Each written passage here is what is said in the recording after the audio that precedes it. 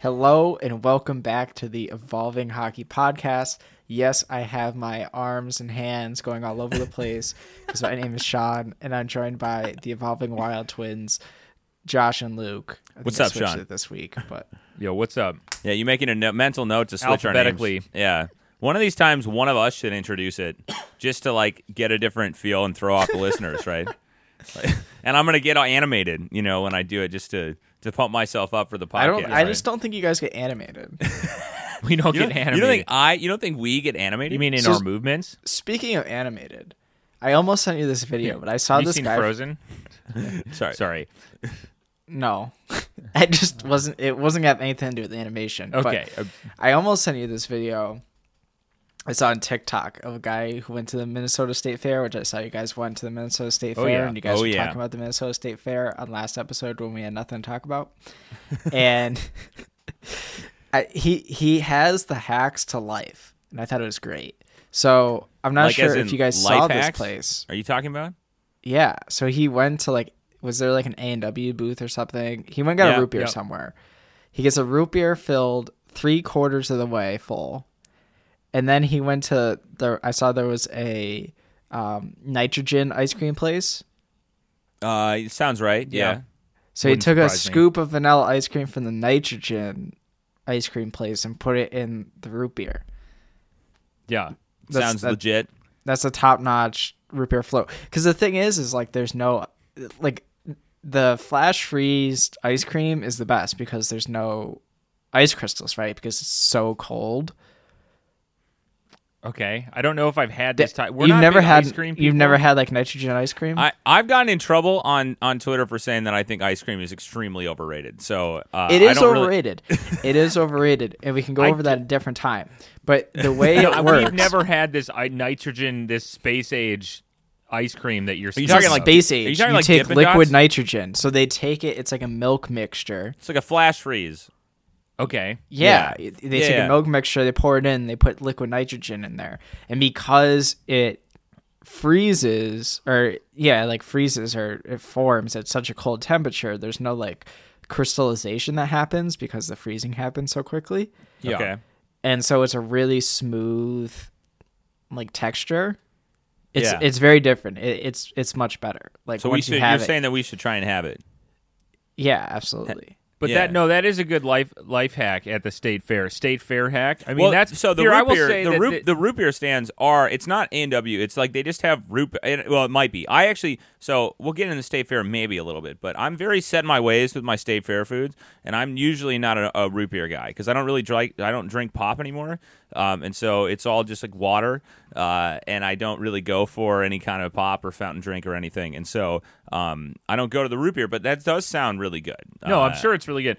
But I will say that this is a classic state fair tradition is mix and match with a lot of the foods, Oh yeah. right? Well, then the number one is you go to the. I'm sure. Well, I don't know. Sean is not paying attention. no, We're he's just not. gonna- He Well, I said was his looking at the piece other and he's one. I was What looking at other the other one? thing where I was trying to figure out. So we're talking about Nespresso Oh. before this. Well, yeah. Hold on. So first of all, well, actually, we weren't really that razzled when we started, but Sean did not know who George Clooney was when we were talking ahead of the episode off air, which I personally think is insane. I think that's absolutely insane that you wouldn't know who George Clooney was. Mostly because he's got to be like probably the most famous American actor of the last like 20 years. wow. More. What do you got? Tom Hanks. Yeah, maybe Tom Hanks. You know who Tom Hanks is, right, Sean? Yes. Okay, so you know Tom Hanks. He's probably more famous. What I'm trying maybe to- like Morgan Freeman. Maybe is like also up there. I would think. Maybe Denzel Washington. Yeah, maybe. Well, Brad Pitt. Brad Pitt. You know, Matt Damon. Maybe. Yeah, Matt Damon's up there. You know all of these people, Sean, right?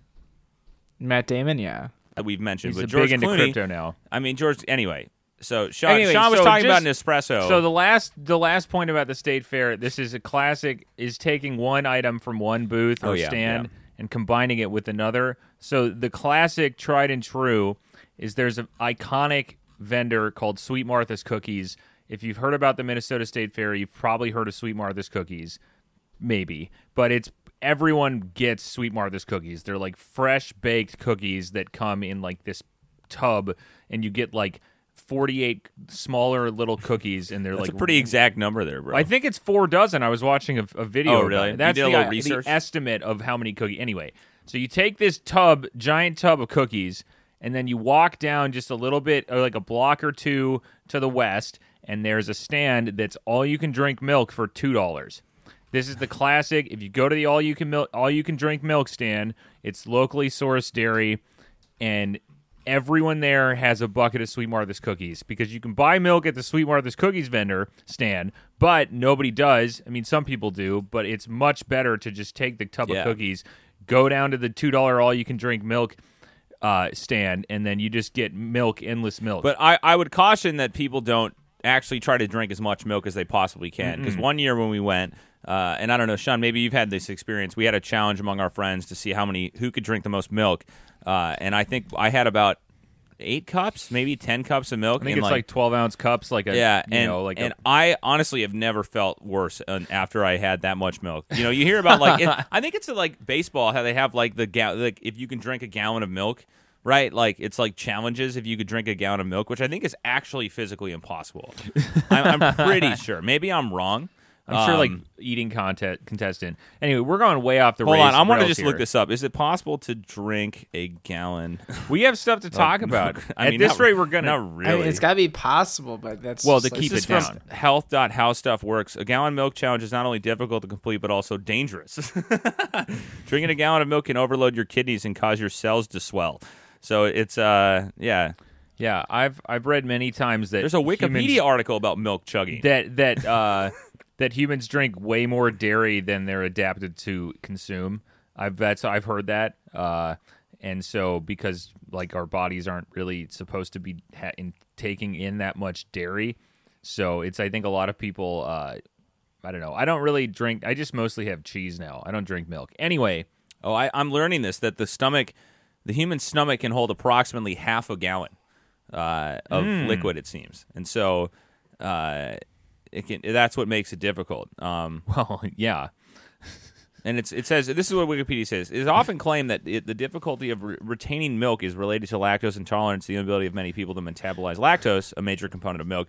Sarah Ash, an associate professor of nutrition at North Carolina State University, finds the theory unlikely, as the symptoms of lactose intolerance occur in large intestine rather than the stomach. So basically, it's entirely based around your stomach's inability to hold that much liquid in a short amount of time. Anyway, so the more you know, The more you know. I can't believe you talked about milk for that Well, it's just long. it's We're a in milk fun- country, We're in you milk know? country, baby. Yeah. We went, you know. But anyway, Sean, you got to make a trip. If you do make a trip to Minnesota, I mean, maybe it's just the locals, but like they're really. You saw it probably floating around on TikTok, all the state fair stuff, right? Like I'm sure that you saw some videos. Every year, there's a bunch of people from around the country that do stuff about the state fair.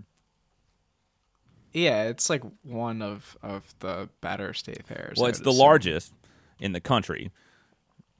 per day. Is it bigger than the Texas State Fair? per day we know per now? day attendance is bigger. The Texas State Fair lasts like twice as long, but the Minnesota State Fair has more people per day that attend it. So technically, it's I think Technically, on total visitors. I mean, I guess it makes sense. You have like less stuff to do in Minnesota. Whoa! Sean's been to Texas. He hasn't been Yeah. to Minnesota. Therefore, he has the Texas bias in him. Yeah. Anyway, if they doubled the size of the state, the number of days, I'm sure that it would beat the Texas State Fair, because literally everyone in Minnesota, not everyone, but it's like probably 90% of the people you know, if you live in Minnesota, will go to the state fair. That's what it seems like. Yeah, It's like almost most people I know here. I know a lot of people who went to the state. Anyway, enough talking about that. Enough talking about this, about George Clooney and Nespresso and whatever. we didn't even talk about. We that. didn't. We don't need to talk about that. That was We're already- off air. We're already almost 10 minutes in the episode, and we've just Yeah, been- let's take a break. It's because you talked about milk for about 5 of them. All right, we'll cut that out. Sorry, listeners. No, we're not going to cut that We out. might have to do a little disclaimer if you don't want to hear about. No, really, there just hasn't. That's what we went to the state fair last week, and then JT Miller signed. Those are the two big things that happened in the last week, and specifically, well, also we'll get to this. Our fantasy hockey projections were released, but yes, John, is JT Miller? Where does he rank among your favorite players in the NHL? Silence. No response. What's his GAR projection? Probably between 525th and 550th. Oh, That's pretty spot like exact numbers there. 500. You say 12? 500 what? 12th? 522nd? 525th to 550th. Oh, okay, so he's in that. You have a tier. What's that like? I don't know. I'm just making up numbers. Like I don't have an order of players. I I don't know. I've just been hearing about I don't even know if I have a consistent order of like top 5. You don't have a top 5? I don't think Okay. so. Yeah. That would be ordered. That would be like Number 1's Chucky. Yeah, Charlie McAvoy, no. Austin Matthews, No, number 1 John Tavares. McAvoy, and then Bergeron, and then DeBrusque, and then Coyle, and Eric Paula. Such a random list. Is he on the Bruins this year? I don't even know. He's moved. He to was, Sweden. yeah, right? No. Last year. Well, he was this past year. Yeah, He got I'm saying just traded. like, past Okay. year. All right, enough with this nonsense. Okay. Yeah, but that. So I guess we will touch on JT Miller very quickly. He signed a 7-year extension with the Canucks at I think it was $8 million per year, which admittedly came in. Well, it came in a lot lower than what our contract projections were. But he was not a free agent this offseason, so it's not something that we would evaluate on. I think that our projections had him a little over $10 million per year, which is kind of insane. But if you look at his points, it I guess kind of makes sense. So. I think the rumors were that he was looking for something like nine or more, and I guess he just settled at $8 million. I mean, I've been hearing Canucks fans talk about JT Miller's next contract for like it seems like a year. I don't know, honestly. Like, Well, he's 29. he's 29. Yeah, How did I not know that? yeah, he's They signed 29. him for 7 years. Yeah, it's basically the. Boy. Did he wait? I'm getting mixed up. Huberdeau didn't extend. No, he did extend, right? Well, he got traded and then extended with Calgary. Yeah, so it's kind of like the same thing, right? I mean, like more or less. What do you mean? Unless, well, it's a similar deal. I'm saying, I think. to right? Huberdeau? Sean, correct me if I'm wrong. Luke doesn't know what he's talking about, really. I mean, it's kind of similar, but Huberdeau's 10.5. Yeah. Yeah. I'm sorry. So you're just paying for the difference, Yes, I was saying that they're or the they're cap's kind of difference. similar players. Both of them, I think, are. I'm pretty sure Miller's 29. Maybe I'm confusing that. No, he is 29. Yeah, and they He's both 29, 5 months, and 24 days. Yeah, so they're There all you go. and they're both all. I mean, I don't actually think that you could get more only offense than what JT Miller's done the last Yeah. 3 seasons.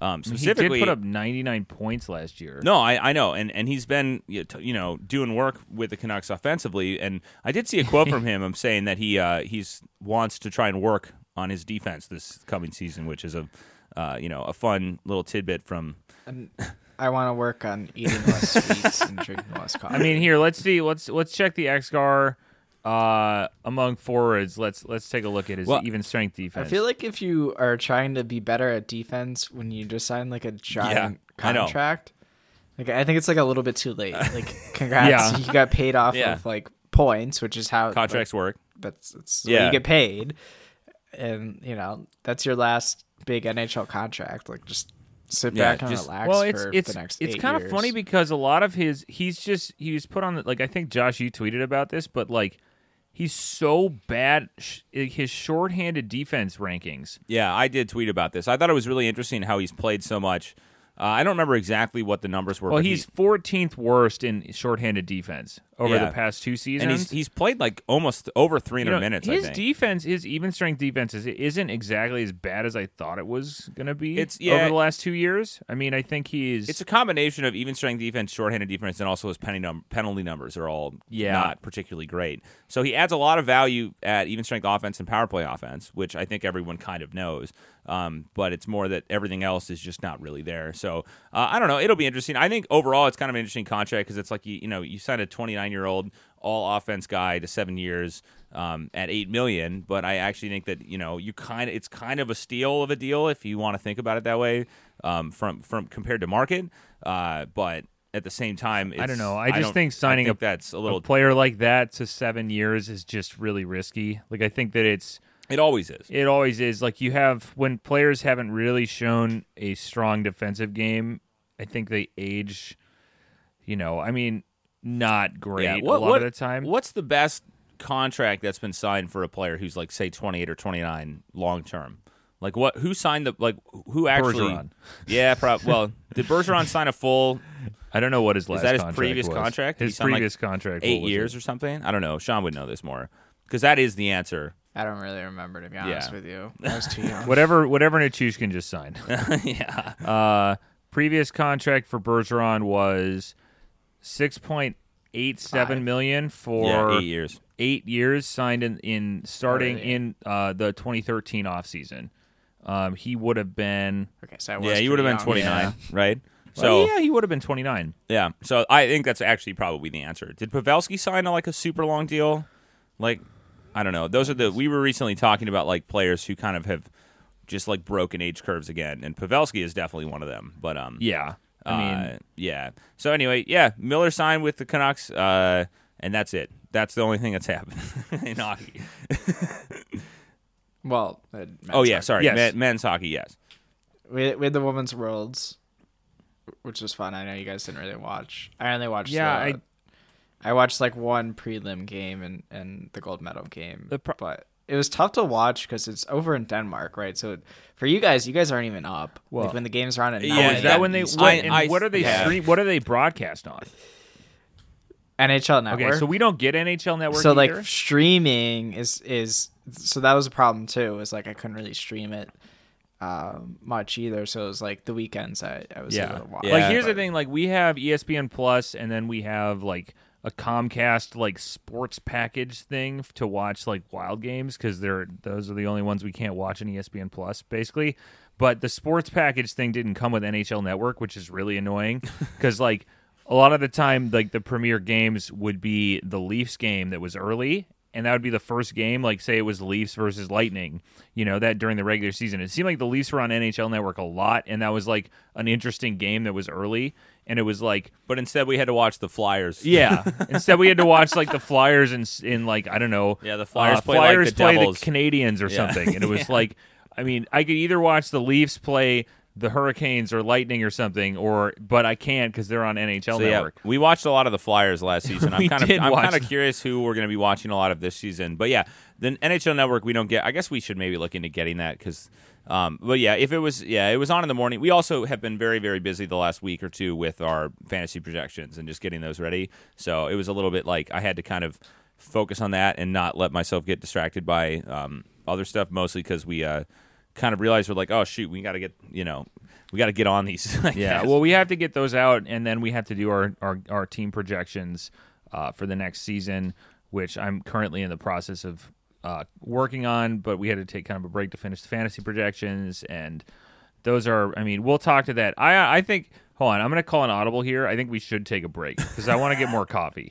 Okay.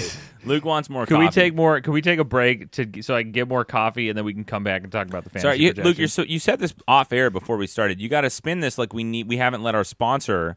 Oh yeah, Come no, on. our sponsor. I called my brother and I said, "Hey, Josh, I haven't heard the ad spot in a while. I'm gonna need to.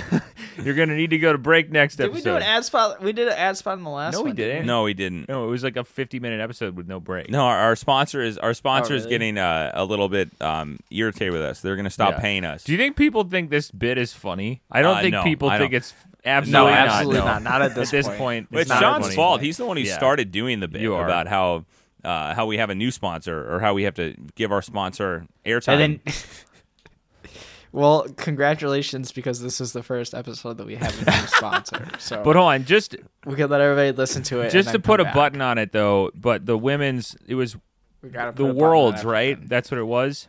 I'm sorry. I'm really Yes. bad with like these like The the World Championships. IIHF, right? Canada won. IIHF tournaments. Okay, so I Yes. don't like men's or women's. I don't know anything about how these work at all. So like that's the thing for me is like I'm like I don't know. Anytime there's a IIHF, I'm like, yeah, I don't know more. I mean, we're very open that I'm we focus on. Well, it was very interesting. Czechia actually medaled for like the Yeah, I first saw time that. or So I saw something they like got that. bronze. Yeah. Yes, Canada which was won quite gold. Impressive, and then Japan beat Sweden to finish fifth. Really? Wow. Wow. Yeah, I'm completely removed from this. I wish that I would have kind of paid more. Well, I didn't realize it was going on. It was big. It was big Yeah. upsets. Well, I saw some stuff on Twitter, but again, we were just really focused Because was on it U.S. did they lose to Canada in the final? Yeah. Yeah. 2-1. Okay. So then who did was it Czechia? Is that who won bronze? You said Yeah, against Switzerland. Okay, so Switzerland, they beat the I wanna Swiss. say. Oh, that's interesting. really And because this was this all age groups, or was it okay? Yeah, Okay, theoretically, so it's yeah. not like Yeah. under 22 or whatever they do with the other stuff. I don't know. There's all these No, it wasn't. different tournaments. The big women's tournaments are the Olympics, the under 18s, and the just regular women's world Okay, yeah, that's championships. And so Canada swept this Yeah. this 2022. Yeah, they've seemed to be. They can't keep getting away with it. Yeah, they can't keep getting away with it. I won't let this stand. I won't. But anyway, All right. So now we should go to break. Luke really wants our sponsor to let us to get the voice out. He really just wants do more just want coffee, more coffee. but we'll be right back after Luke gets Awesome. some coffee.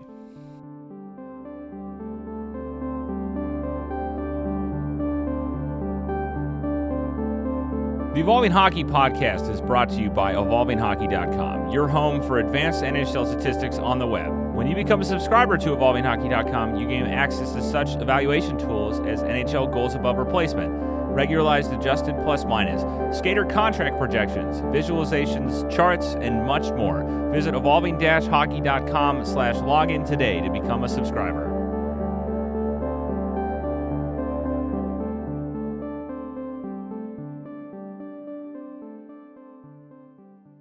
Welcome back for the second time from our unplanned break that Luke decided to have. So I think now that we're back and we're in the right mindset and Luke is more caffeinated, I think he's on his second cup of coffee with his very strange mug it's an over-engineered mug. There's like a little arch in the bottom and there's like a 7 for the handle. I'm not going to get into this too much, but it was a gift from a friend. Shout out Cody, our friend Cody. Our friend Cody. It says putt. Is chip, Cody an and engineer? sip. No, no, he's not an engineer. I just don't understand the handle. Like I understand the golf part. All right, I so, just don't okay, it understand the doesn't- handle. I will explain what this mug is because people can't see this. Maybe if we got a YouTube podcast, we'll people can see this. We need but to get those like round lights. it's a pretty The- standard looking mug, but the bottom of it has an arch that, like, if you set it on the ground, you could putt a golf ball through it. And the whole mug has golf ball dimples on it, so it kind of has golf ball texture. And then the handle looks like a 7. It's a very angular handle that I actually think is pretty uncomfortable. And I Yeah. think it's been throwing Sean off this whole podcast. It just looks weird. It doesn't go. It's a Like if you're weird gonna do a mug. golf themed handle, it should be like a golf club and a ball yeah, I mean, or something I'm like not- that. You know what I'm saying? yeah. Like But That's it's probably also- a lot more money to produce. right? You gotta look Anywho. a gift horse in the mouth, right? whatever. I can go after it.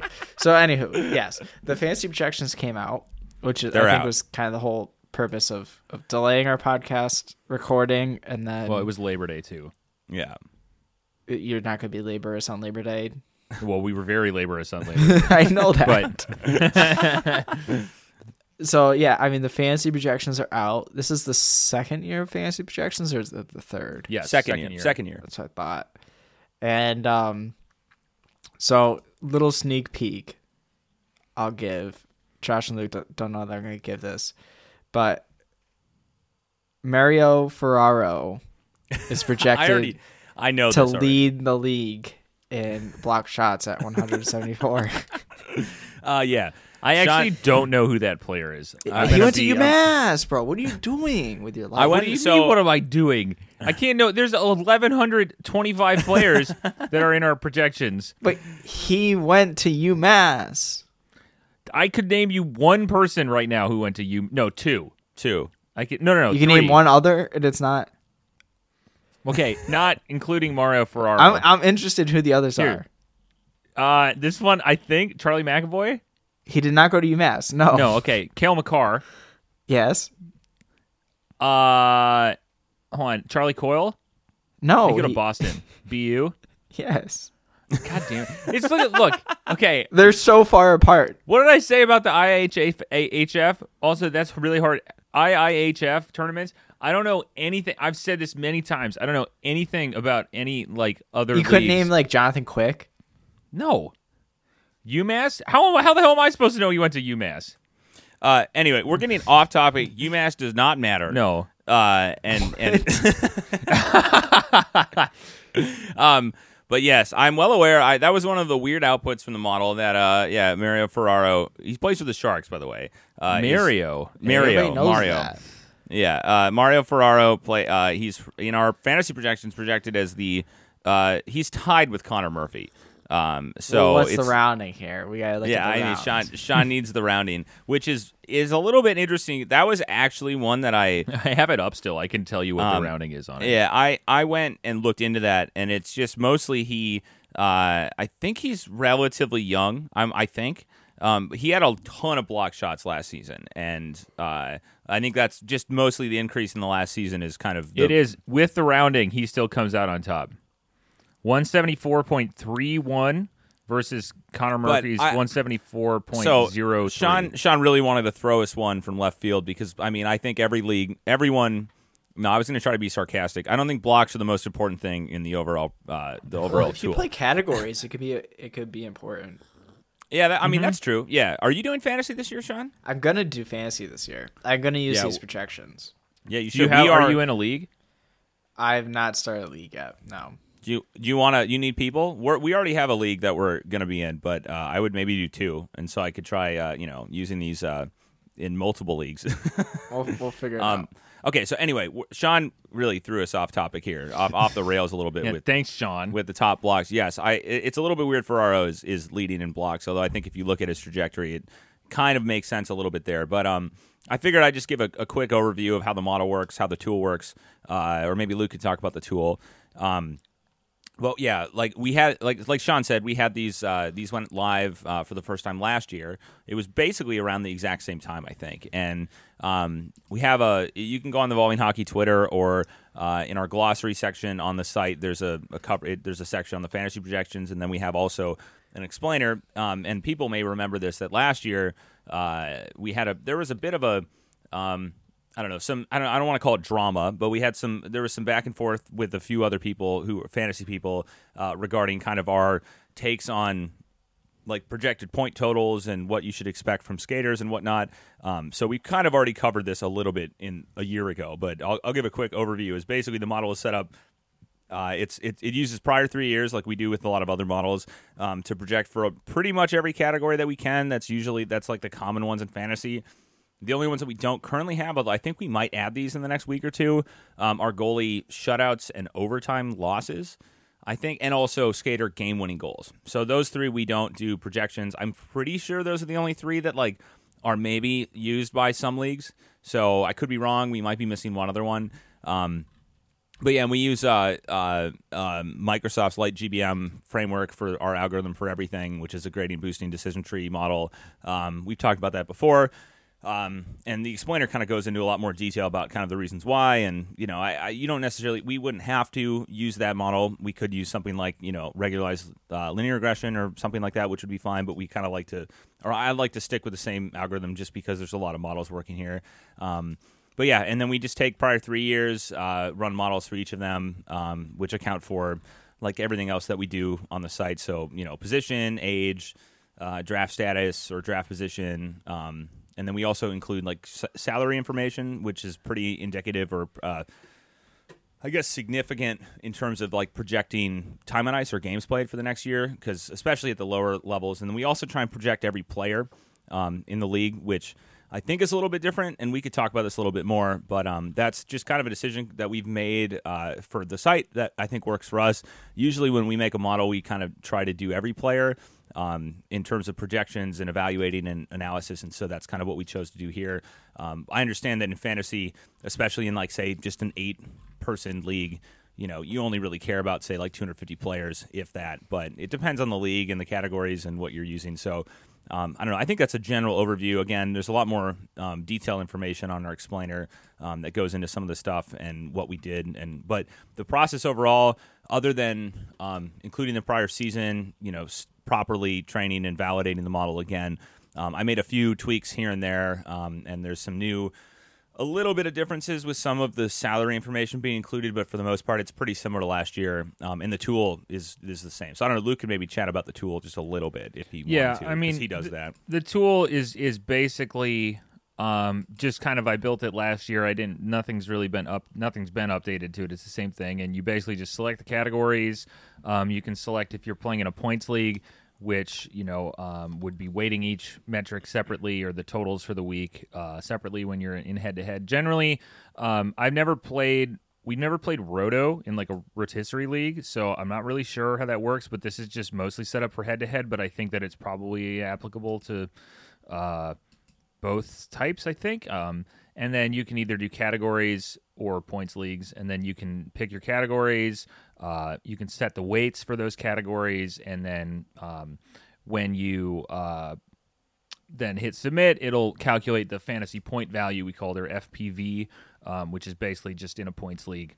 It would multiply the projections by their specific weights, and then you get a fantasy point value. There's also a FPV, or fantasy point value adjusted, which is the raw fantasy point value, but it's centered around the positional mean, so that attempts to adjust for position. So that's kind of a weird thing in fantasy, is trying to value compare or to put goalies, defensemen, and forwards on the same level. And so that's our attempt to do it. And when I say center, I just mean it takes the raw output and subtracts the positional mean. So for instance, Connor McDavid, his fantasy point value with our default weight settings and categories selected is 377 points. And if you just subtract the mean of that value for all forwards, you get 286. And so that essentially will normalize each player per position. So that's our attempt to try to put each position on a comparable level. So, which is a little interesting because it does pop, for instance, Makar in our default weights up to fourth overall, which I think it really depends on the categories you're using and the weights you're using. But on the site, I think Luke mentioned this, but you can put if you're in a points league, you can select any metric that's available and also put in any of your weights that you want to have it catered to your specific league. Sean looked like when Luke was talking that he found a problem or an issue that he's going to bring up live on the podcast. So I went to the categories part here. Okay, yeah. Maybe I'm sort of skipping ahead. I feel like a lot of focus has been on the points here. That's fine. But when you go to the FPV for the categories, you can't just add them up, right? Because they're different. So you guys do Z scores. So people will notice that you have FPV -Z. And the top player and the raw FPV Z is JT Miller. And then below that is Jonathan Huberdeau. Yeah. Now, when you adjust because of the the time on ice, I guess, and then I don't know, just defensemen do a lot more. I think it favors defensemen. The categories favors defensemen, I'm guessing, overall, because the top 5 end up being defensemen. So I'm not sure. I haven't actually compared this. That's what it comes out for us. So in case anyone doesn't know with the Z-score transformation, that's when I said centering. Essentially what you do is a Z-score is converting a rating into the standard deviation of the distribution for a value above or below average. So it puts every single category on the same level. That is our attempt to give a value for categories leagues. It's not exactly, it's our attempt. And I say attempt because most of these metrics they don't traditionally work with a standard distribution. So goals is a counting stat. It would follow basically a Poisson distribution, which is a counting discrete distribution that starts at 0 and goes up. And it's just all integers. There's no decimals. Anyway, when you convert that into a Z-score, it doesn't exactly work, but it does work, but it's just kind of a weird transformation. That's not really how Z-scores are supposed to be applied, but there's not really a better way to normalize the metrics in this way. So Z-scores basically keep the magnitude of the distribution and allow you to... For each of the metrics. For each of the metrics, it puts each metric on the same scale. And so that's our attempt for categories leagues. Now, most of our feedback from users like hardcore fantasy players are playing in points leagues. That seems to be the most popular way. And so that is just a lot easier to sum a fantasy point value for points leagues because you don't have it. Not everyone is one. Like blocked shots don't have a one weight versus goals, right? So, Mario Ferraro's 174 blocks is going to have the same weight as Connor McDavid's not exactly, 46 not goals. exactly. No, yeah, it's more complicated than that. But anyway, yes, thank you, Sean. Yeah. I just thought I should point it out. Mm-hmm. Yeah, it's a little bit tricky, and I think overall, it's been an interesting problem for. I guess when I say problem, I mean just like something to do. So like projecting or building a system that can be used from a statistical standpoint to project like fantasy value for players. Because at least historically, from everything that we've seen, and this isn't always the case. Like Dom, for instance, Dom Lucian, I'm pretty sure he uses a model for his as well. But there's been a lot of it is like fantasy guides are kind of more.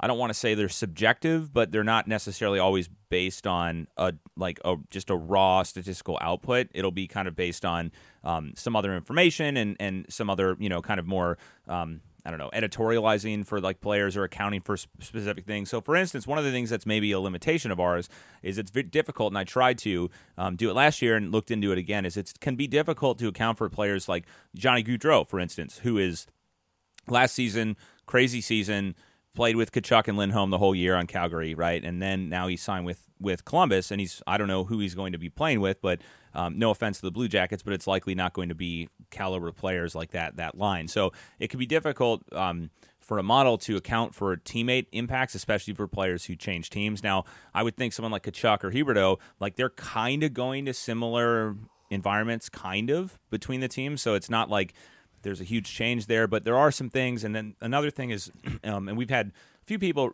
comment on this, and Sean commented on this before we went on air, is essentially about injuries or expected playing time when we know certain things. Like for instance, we have Bergeron projected to play 76 games next year. Now, I don't know if that's the case. I think if you actually look at what Bergeron's done the last couple years, it's maybe a little bit high, but you would expect a player like that if he signed a contract to play a whole season if he could, right? Like the better example is like Chucky at 82 games. Yes, yeah, yes. Well, and then I'm getting to start the season. Yeah. So I was using Bergeron as an example of not injury, but just kind of other things that are involved in like the backstory that we can incorporate in the model. There are players like both, I think McAvoy and Marchand, they're both going to be out for a month or two, right, for the season, maybe longer. It's a little bit hard. I looked at this, but like you can't necessarily. It's not something that we can just throw a variable in the model and say here is the expected time. We would have to do an ad hoc adjustment, which I think we likely will do in a week or two when things kind of get a little bit more finalized. Right now, there's still. I think there's a lot of room for things to move. Like we still, like we were talking about this last week, is like Mark Stone. I also think like you don't, with injuries like that or off season or end of season surgery, stuff like that, where it's long term projected, missing time, it's hard to really know. So we likely will adjust some things like that. Yeah. But I mean, I was gonna just continue to say that I think from our viewpoint, or I guess our place, is that everything that we try to do, we try to stay as objective and kind of neutral as possible. And so what ends up happening is when you use these statistical techniques like this, it can be hard to account for specific things that are really well known among fans. But the model and the data that we have doesn't really, there's not really a good way to account for that from an objective standpoint. It's more of that we would need to go through every single player and say, oh, are they injured? We would need to pull in a list of injuries and kind of reports, which we would probably get from Cap Friendly, or try to with the data that we are able to use from Cap Friendly, and get a list of injuries, and then we'd have to manually go in and adjust every single projection for players. And now we just didn't have the time to do that at this point. When we release them live, I do think in a week or two we will be adjusting these, I think, based on some injury stuff, especially for players like we already mentioned, who, at least for Marchand and McAvoy, who are known injuries that likely will be out for a month or two. But it's also like, I think that some, and this is maybe something, I'm not sure if we would be able to kind of add this, but a lot of fantasy guys will have, like, if you're drafting on ESPN, they'll have an injury report. We just don't have that information, so that's not something that we can add. And that would likely have to come from another site, which we can't put on ours because it's sourced from some other site that we are not, So it's like, that's just kind of one of the potential. But yeah, anyway, we're kind of like just unnecessarily, I suppose, bagging on the projections a little bit. But it's more that I think that overall this year the model is I trained it and validated it like I did with any other model we do on the site, and so far, and everything looked to be a little bit better overall. There are some. Last season specifically was a very interesting season in terms of just variance overall. It was like so pretty much well. And I could ramble about this. I'm already been rambling kind of for a while, but at least what we've seen is usually when we have a model, like say our contract projection model, right, which a lot of people know, we've done this now for 4 years. So when I go to the next year to redo the model, right, usually I'll run the model in a similar state as it was the previous year, but I'll just have the new season of data that I'll add in. And so and when I do that, I usually leave the parameters for the models at the same place just to get a baseline for where we're at, and then I'll start to kind of work on it and see if there's any issues. But at least from what I've seen, pretty much, and I don't think this is specific to hockey, but when you get more observations or more samples that the data that the model can evaluate, usually the model just improves a little bit, like without doing anything. If you add in, from a normal, like a season of data to a model, the model will just get a little bit better. That's usually what I've seen, and then when you remove data, it will get a little bit worse. That's just what I've seen. But with this year, I saw for goals and assists specifically, without changing anything, just adding in the new season, they both got a little worse in terms of their predictive power because last season was so weird. And I could get into this more, but there are some things like that do happen, especially because goals and assists they're hard to predict. And I think that especially from like a statistical method that looks at this, so there is a little bit more variance, but I actually think it actually kind of helps the model overall be a little less, I don't know, chunky maybe. It's a little smoother, I think, in general when we add a little bit more in a season like last season where there was a huge increase in overall scoring. It does make the model just a little bit, I think, I don't know exactly how to put it, but it was interesting just to see the changes with last season. Goalies were another thing, but I'm going to stop talking because I've been talking for like 20 minutes. Hopefully, like last season was also like the last like strange season, which it's weird. Like looking back on it, the dog days were like the dog days in the beginning were the strange parts, right, with COVID. Oh yeah. So like, I don't know, you just kind of forget about it, especially at this point. But it was really strange. I remember like we had one episode where we were talking about like this really rapid jump in scoring in January. Yeah. Like it just even in like intra-season last year was just strange. Like there's just different events at different points and like you almost forgot about them. And there's like long stretches where teams were like super short-handed and like going through goalies and and that's another thing I'll say is that I was having trouble with, and we'll talk about this a little bit, but there were like 21 more goalies who played last year than in the prior season. Like it was just like the number of goalies that played. Granted, the prior season was also shortened. I know, but so I looked at this. Last year, there were 119 goalies who played at least one game in the NHL. Yeah. The year before that, in the bubble season, the shortened season, there were 98 goalies who played. And the year before that, which was the leading up to the pandemic, there were like 87 or like, yeah. So it's like we just have a lot. The goalie data specifically, there were just so many more goalies relative to what was average for a season. Like, and it's like you were saying is that it was just last year was just such a weird season. And I don't know if it was, I was kind of making this joke, but like, about juiced pucks, but it's like, I don't know. Like, I don't know if, because I know there were some reports at some point about them putting like chips in the pucks for tracking, right? And I don't know if they changed the formulation of the pucks, but this is kind of I haven't really seen this type of a change in scoring. Slow down, Luke, before you start spreading rumors here. No, I'm not. I just think it's interesting to try to find, because I've been looking at it thinking like there's something wrong with our data. Like, did we screw something up? Like, what did I do here? Did something get duplicated? Did all these goals get added? But no, it's just that's what happened. And sorry, Sean, you look like you were going to No, I'm just imagining. I'm sitting here imagining Luke in his art studio right now, just like pouring through. It was both of us this time.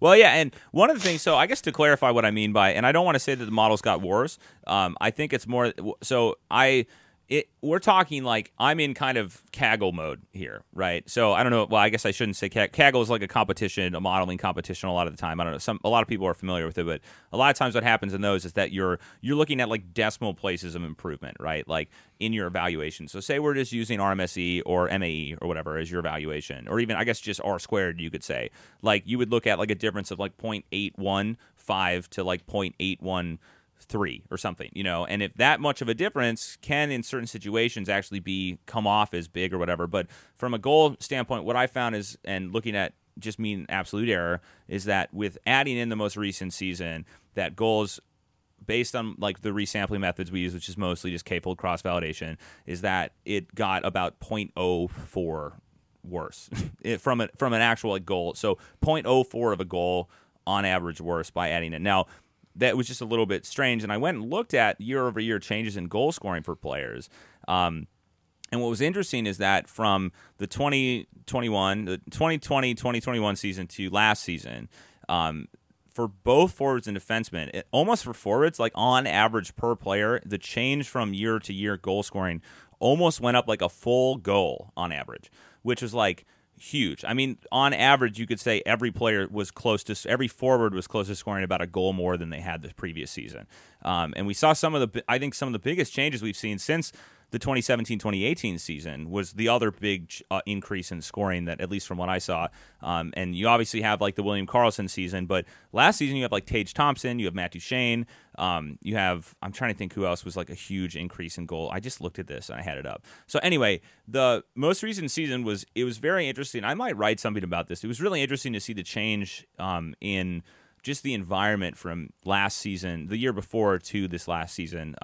So that took a little bit to have to deal with and like kind of we didn't really do much different, but I had to like work around with it and kind of just like account for it in a way. So I don't know. We got kind of off topic, but the fantasy projections are out. Yeah. Well, it's more, I think that the thing is that this is just a really interesting modeling problem. And so when we say like, I don't know, I just kind of get this in my head that like I was reminded of some of the like some criticisms that we've gotten about our models in the past, and people have criticized us many times for basically being like, oh well, your model, they don't say when something's wrong about the model, and they don't admit when they're wrong, and they hold that as 100% truth, which is not true. It's just that we put a lot of time in our decision making when making these, and we stand behind the decisions we've made because it's not like a cut and dry process. Like there's a lot of decisions. Whenever you make a model like this, you have to make a lot of decisions. And so what I'm basically saying is that this is just a really interesting modeling problem because the target audience is expecting the output of the projections to basically look like a fantasy draft guide. So like and those like basically are like ESPN had Connor McDavid projected at 150 points last year, which is insane, and no statistical model will ever give you an output like that. Like there's just no way, because of how variable goal scoring and assists are in the NHL, no statistical model will ever give you something that's that certain of on a point estimate. And it's just something that's been kind of interesting to try to convert our outputs into a scale that users are familiar with, I guess, if that makes sense, which is what we do. So I don't know. Maybe I can just get into that, but it's we've been kind of rambling about this for a while, but it's just something that I'm waiting for Sean to find some other anomaly in the projections so that we have to defend the model. Yeah, but I will just to be clear is that it's not that we don't ever admit when we're wrong, because I think that we're very uncertain about a lot of things all the time. Sean has a very funny look on his face right now about something on the site, but it's just that we put a lot of time into our decisions, into the decision-making processes for this, and I think a lot of people, they look at something from a projection model if they're not familiar with it, and it's kind of like they throw the baby out with the bathwater.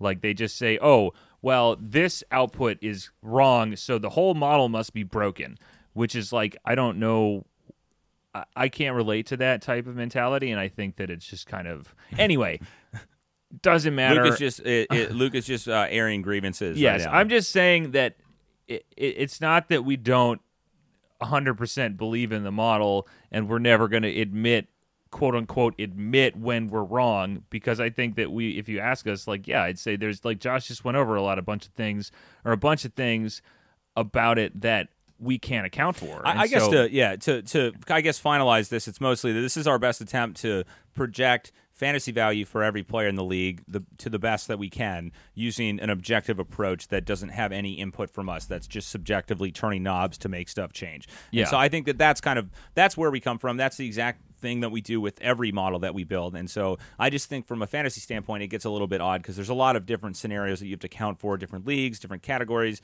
different players. Do you want to do every player? Are you limiting the players you're projecting? All these things. So we could ramble about this.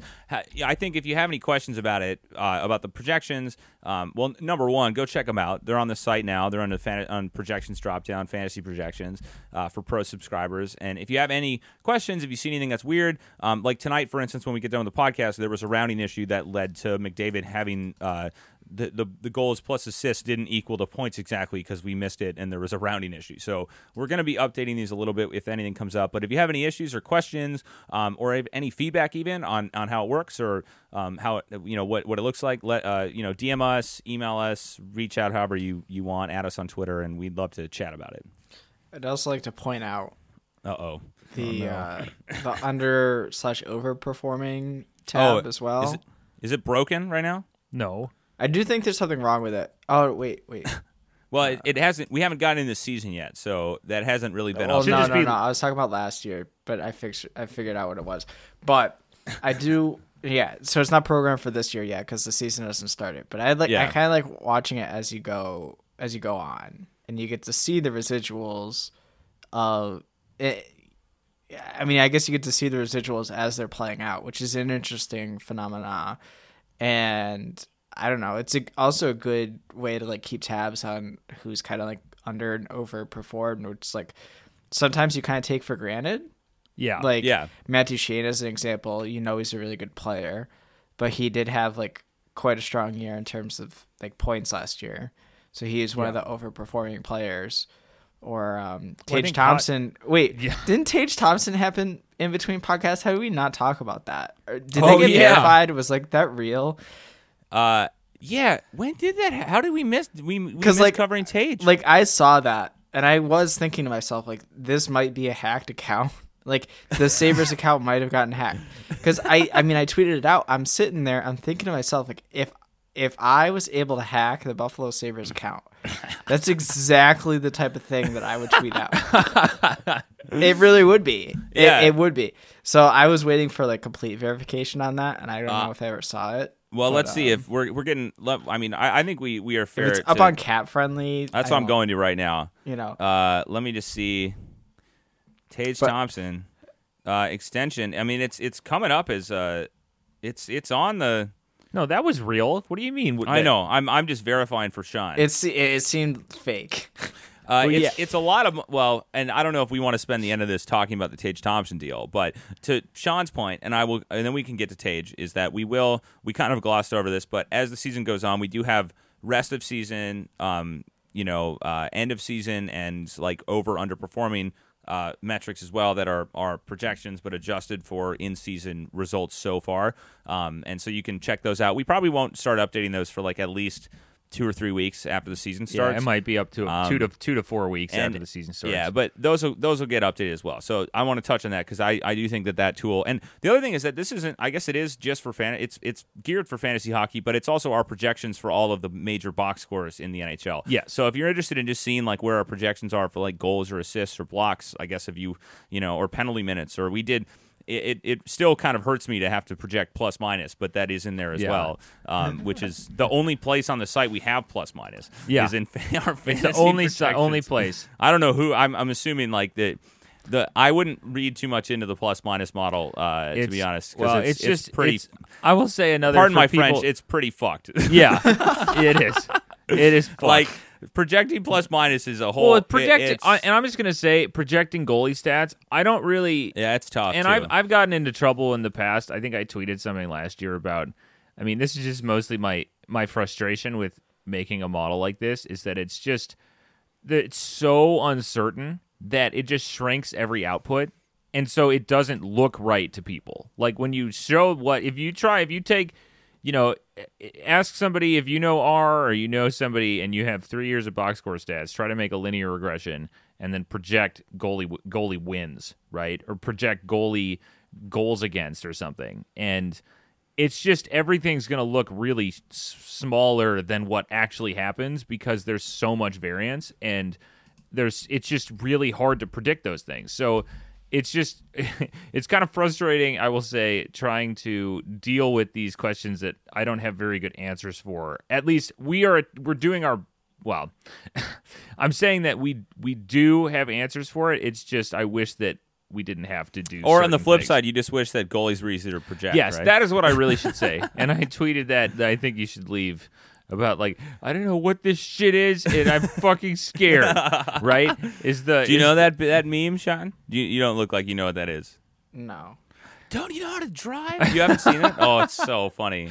Anyway, it's just that's how it feels with goalies. All a lot right, of the time, enough. Because I think that we've been rambling about the fantasy projections. Have we been self-deprecating enough about these fantasy projections? Does that make people... Yeah, Lucas completely swayed everyone from even wanting to look at him. I know. Because, anyway, the model and everything is very in line with what it was last year. I think it has improved overall. The tool as well. If you see there's a lot of players, and so if you see anything that looks weird, reach out to us. We definitely try to update these if there's any issues. Like I said, we will be accounting for kind of long-term injuries and surgeries and stuff that's known. We'll go and update some of the projections in the next week or two as well, just to a better account for that. But yeah, overall, I think that's pretty much it. I don't think I may or may not write something about it, but the explainer I did last year covers pretty much everything I would have said this year. The only thing interesting I think that I saw is just like I mentioned, the change in some kind of crazy goal, or I guess just general. Well, goals for specifically things. Those are some really weird things. Yeah, sorry, I don't mean to come off as negative if I'm coming off as negative. It's just I did there was a lot of things that I had to kind of bang my head against the desk we're the to day figure after out. we spent all day, actually all weekend doing this and getting this ready, so we're kind of so it's a little bit oh god damn it, I really but enough. Just, Luke, anyway, stop talking. Enough. Sean, what are you doing? Sean has over just there? been grimacing, looking at his screen the whole time. Tage Thompson's. Oh yeah, so we gotta quickly talk about Tage Thompson, and then I think we'll sign off here. Is that that was well over what we projected. It makes me want to go and yell at farm animals. 7 years, 50 million. I genuinely was sitting here and I was looking at my phone and I'm like, this kind of seems fake, but it might be real. And I'm not sure if it's worth me going out and there's a field of sheep not far away, driving over to a field of sheep and just telling all the sheep 7 years, 50 million. It's kind of like geese. I'm gonna say right here, I don't think it's as bad as that Andrew McDonald contract. No. I think that Tage.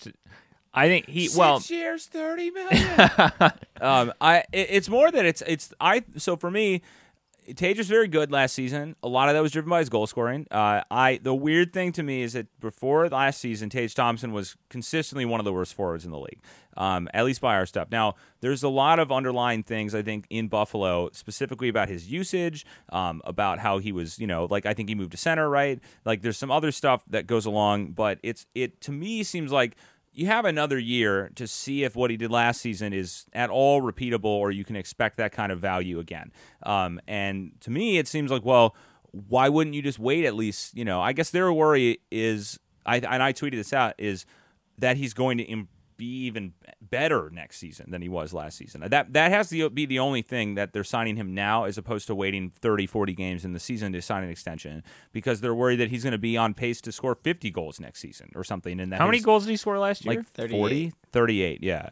And so that's the only thing I can think as to why they are signing an extension right now, is that they are worried that his value might go up even higher in the season next year, and that and the other thing is too, I think, to be completely honest, I do think there is, a history of Buffalo having trouble keeping players and signing free agents, and I think that there's probably some stuff around just wanting to keep Tage there and kind of keep the chemistry of the team while they're trying to build. And I don't know. I just think it's a little. The timing to me is just very, very odd. Does it have a no move? I don't know. I'm not sure. Modified no trade clause for the last 6 seasons. Yeah. So I don't know. It's just the last It's a point. lot. It's a lot of money. Wasn't it like and a lot of term I think to it's give like to somebody who was one of the worst forwards in the league for 5 years and then had an incredibly high shooting percentage after moving getting different usage. Yeah. So I don't know. It's a tricky one. It's extremely risky. Could pay off, maybe. It could, but and there's a possibility that he is what he was last season. I just think that it's just looking at his profile and how bad he was for so long in the league. Now, again, that very much could be usage. It could be Buffalo mismanaging, their players, which is, I don't want to be mean, but like they have a history of doing that for a long time. So it might just be that's, maybe he is like what he was last season. To me, it just seems a little bit odd to sign that contract right now when you have a whole season, a whole year left on the contract. So. And then if he's demanding more money, then just trade him because there's somebody that is going to pay. If you say he's on pace for 40 goals again. What, he's 7 feet tall, right? Yeah. Any team would want him. 6'6". 6'7". So I don't know. I kind of stole Sean's thunder here when he was looking at all of the information. 6'6", 198 centimeters. What is that in exact inches? Yeah. Anyway, it doesn't matter. So yeah, that's my take on the Tage Thompson contract deal. But I hope it pans out. I hope it goes well in Buffalo. I guess because we're big Sabres fans now. He doesn't need your 2 cents, Luke. Get it like centimeter cents. Oh, I wish everybody could have seen Sean trying to wink right there. All right. Well, I think we'll wrap this one up. I guess this didn't end up being that short because we rambled on about milk. But I guess we'll be back next week, right? And then the week after that. So he's a little under 6'6". It looks like. Oh, Luke is looking for. He's still looking at. You gotta round up. Yeah, is it greater than 0.5? Then you round up. We're getting close. I mean, are we 5 weeks out from the season starting? Something like that. Yeah. So our team. No, it's projections. October 7th. The first game. It's really weird. They're starting the season in Europe. I think it's in Czechia, right? Yeah, it's like the first 2 games are in. No, the first game is in Europe. Yeah, and that's on this October 7th, and then that's a Thursday or Friday, and then the first game in the U.S. or in the North America is on the 10th. I think it's a Monday. Yeah. So we're getting close. So we're going to have our team projections up pretty soon, and I think, and then there'll be some other stuff, but I think that is pretty much the last thing getting ready, and then we're going to be making some updates on the site and trying to improve some of the pages in the next 5 weeks or a month. So we didn't even say that our evaluation of our fantasy projections last year. We didn't even pump up. I feel like I was just really on this time. No. Next week I'll be super positive and I'll be selling it. I'll be selling them so hard. Yeah, good job selling the fantasy projections I worked on, bro. I will say I'm very proud of the tool. I think it goes quick. Luke's proud of the stuff he worked on and not the stuff that I worked on. Yeah, well, I had to do all the rescaling, so that I'm not proud about that. Well, we'll see y'all next week anyway. for another exciting episode. Yeah. Thanks, Sean. It'll be great. Thanks, Sean. Take it easy.